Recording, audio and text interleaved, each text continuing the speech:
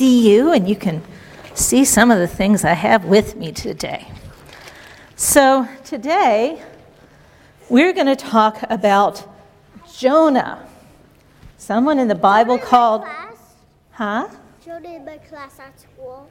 No, a different Jonah than the one in your class at school. This was one we learn about in the Bible. So you may recognize a part of the story a little later on, but it starts with a guy named Jonah. And Jonah was a prophet. Prophets are people, God gives them a message and they're supposed to share it with other people. And God gave Jonah a message. Go to the people of the city of Nineveh and get them to change their ways. Tell them that they're evil and get them to behave. And you know what Jonah did? He went the other direction from Nineveh. He didn't want to go tell those people. It turns out those people were enemies of his people, and he didn't want to go to them and tell them what they're doing wrong. So he hopped the first boat he could find, and instead of going to Nineveh, what did he do? He went the other way. And, you know, when God asks us to do something, God doesn't leave us alone about it. So, just to get his attention, God started a storm on the water. And the ship is going crazy, and there's a whole crew on the boat besides Jonah. And they're like, what happened? Well, they decided, maybe it was Jonah's fault. Maybe Jonah did something wrong. And Jonah volunteered. He goes, just throw me in the sea and maybe everything will calm down and you can keep sailing. No, we don't want to do that to you, Jonah. Well, they looked at the sea and it got worse and the storm got worse. And they're like, well, if you insist, Jonah. And what did they do? They threw him into the sea. So they go on their way. And Jonah thinks he's going to drown and he's in the sea. But God doesn't want him to drown. God just wants him to listen. So God sends along a what? A whale. Because the whale, got your fingers. So the whale is in the water and Jonah's in the water. What do you think happened? The whale swallowed him. Now, it's important to remember this is a story, just like a story you read that helps you learn something important, not that it was history or anything like that. But in the story, Jonah's makes it all the way down to the belly of the whale, and he's in the belly of the whale for 3 days.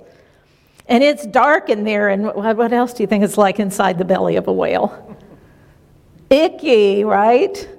And so there isn't much else Jonah can do, so he just prays to God, and God gets the whale to go spit him out onto the dry land.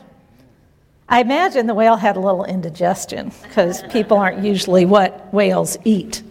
So the whale swims away, and there is Jonah, and God gives Jonah a second chance and says, okay, Jonah, what do you need to do? Go to Nineveh like I asked you to in the first place. And he does. And the people of Nineveh change their ways. They're sorry for how awful they've been. They change their ways and God forgives them. But you know what? Jonah's mad that God forgave him. He's like, God, those are my enemies. Why didn't you do something terrible to them? I can't believe you. And he grumbled for the rest of the story. He just never turned around. And I think one of the important things we learn in this story, God gave a second chance to Jonah. God gave a second chance to the people that he went to talk to. And God gives us second chances. Sometimes you may have a brother or a sister or a friend who does something you don't like. And you're mad at them. And it's hard to forgive, isn't it? You just want to stay mad at them. But God teaches us to love each other, and that means we need to learn to forgive each other and give everybody else a second chance, because we'd want one too, wouldn't we? Second chances are good. Let's have a prayer, and you can repeat each part after me. Holy God, we are so happy that you love us, that you forgive us, that you care about us. Help us to love and forgive and care about each other. Amen. Amen. Thank you for coming.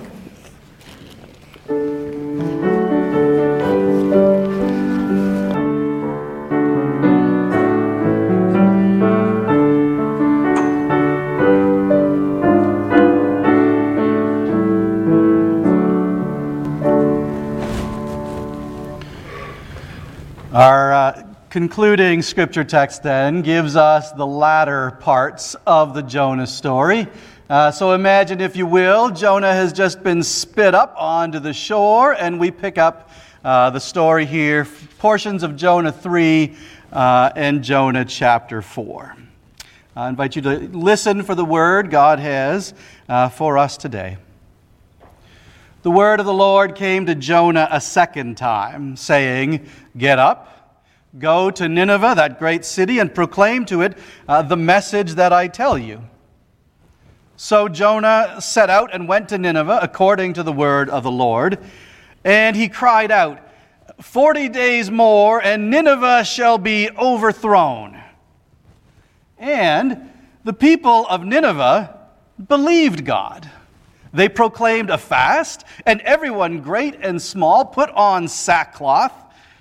When God saw what they did, how they turned from their evil ways, God's mind was changed about the calamity that he had said he would bring upon them, and he did not do it. But this was very displeasing to Jonah, and he became angry. He prayed to the Lord and said, "Oh Lord, is this not what I said while I was still in my own country? That is why I fled to Tarshish at the beginning, for I knew that you are a gracious God and merciful, slow to anger and abounding in steadfast love, and ready to relent from punishing. And now, O Lord, please take my life from me, for it is better for me to die than to live."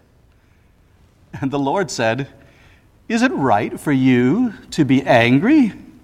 Should I not be concerned about Nineveh, that great city in which there are more than 120,000 persons who do not know their right hand from their left, and also many animals?" This is the word of the Lord. Thanks be to God.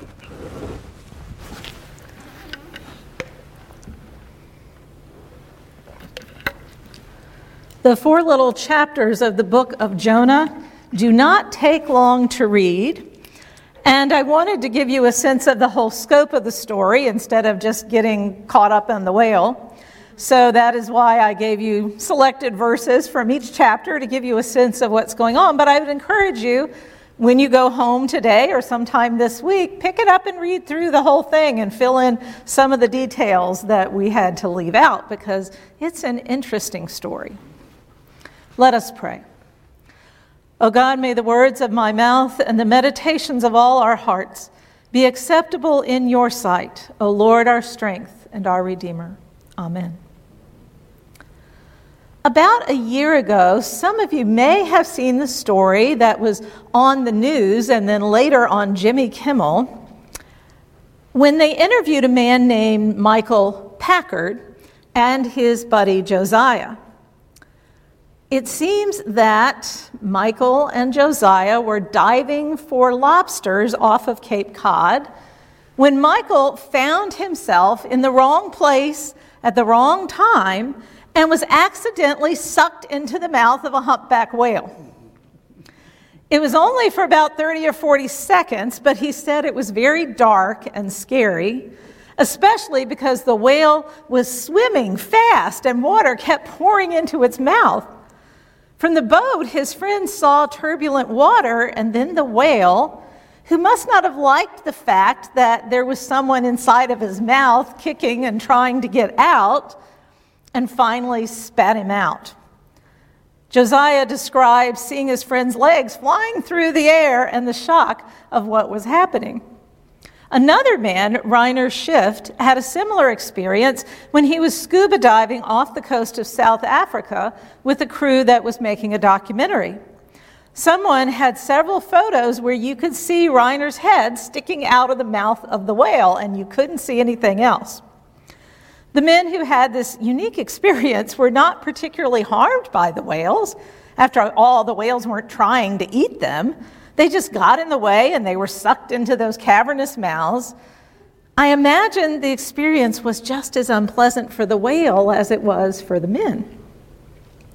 Now, with all that being said, we are going to get hung up on the story of Jonah if we think it is meant to be a description of a real event, with Jonah sitting in the whale's stomach for 3 days.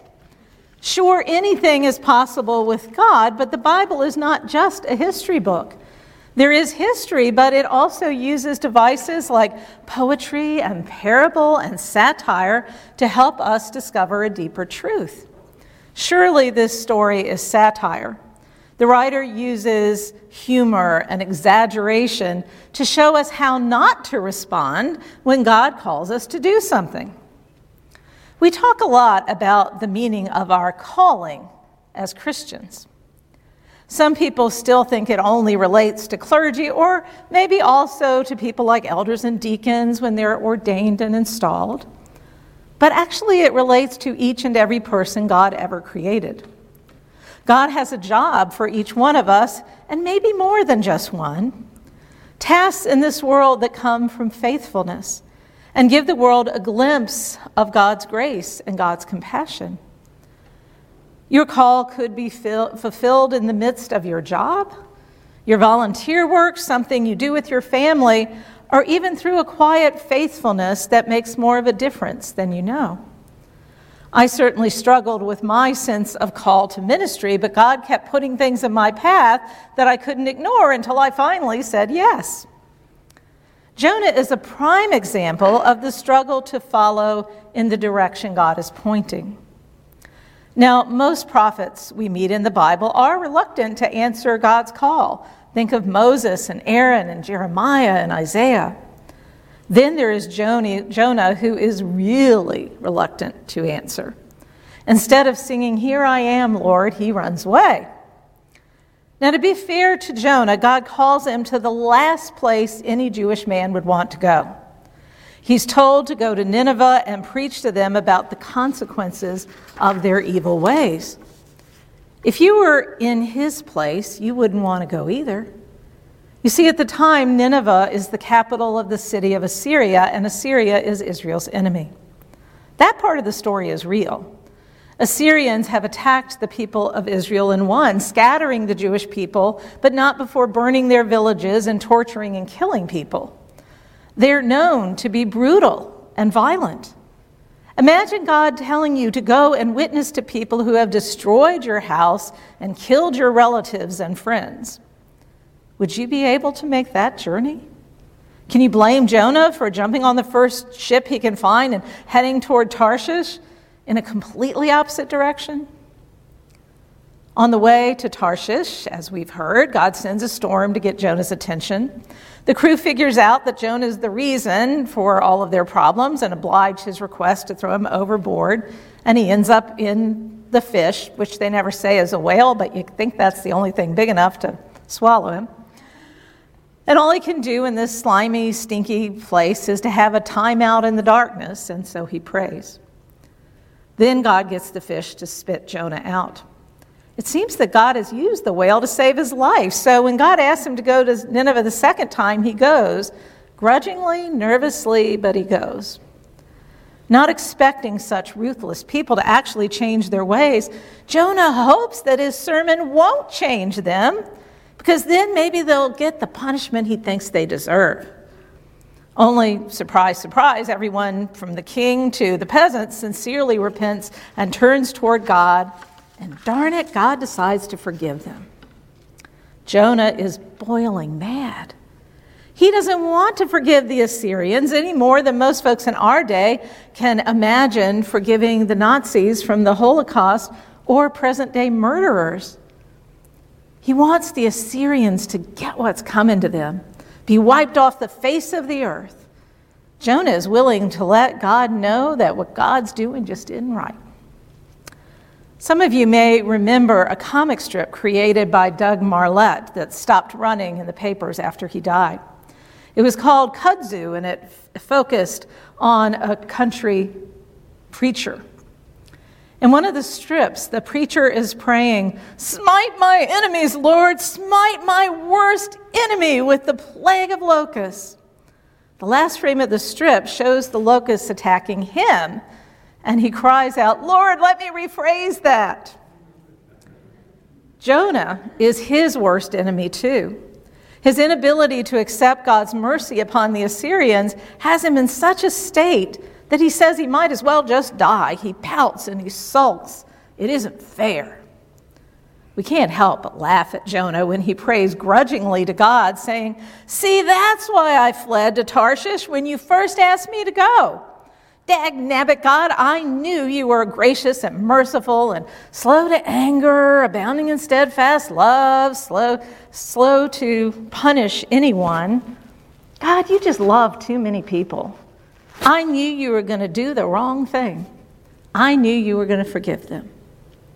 We laugh at poor misguided Jonah, but yet again, we can struggle with God's forgiveness and grace. It's one thing to accept it for ourselves, but much harder to accept the radical notion that God loves everyone. Although we should know better, we sometimes struggle with the wideness of God's mercy. Since we tend to keep score, we like to think of God as the ultimate scorekeeper. Hence our response to people we deem unforgivable: just wait, God's watching, you'll get yours. The book of Jonah helps us to see just how ridiculous such a narrow view of God can be.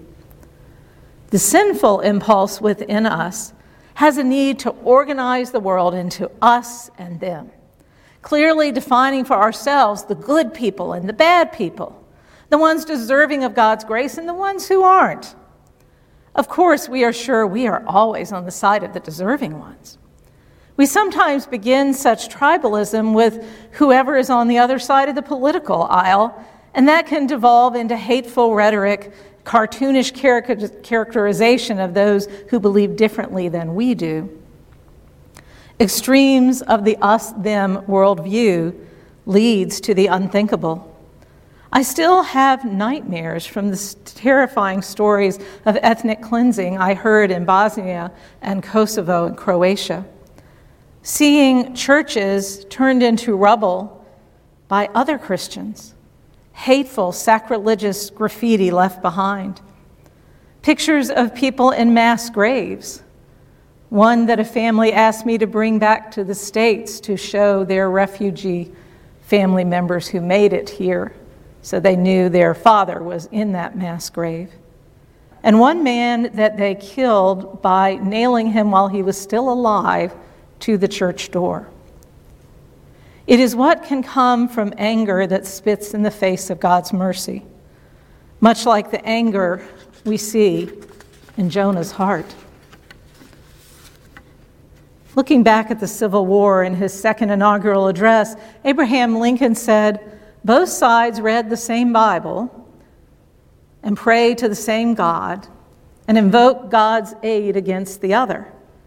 He mused that God couldn't answer the prayers of both sides, and probably neither. Sometimes we forget that God does not exist for us. We exist for God. God's grace can be hard to fathom. It can be enormously difficult to take in that God loves everyone, and not because of anything we did to earn it or deserve it. This, after all, is Jesus' message to us again and again: forgiveness that is unexpected, unimaginable, love that doesn't count the cost, arms that are open on a cross embracing the whole world. Back in the 1970s, a Southern Baptist preacher named Will Campbell once wrote a book called Brother to a Dragonfly about his life and his experiences.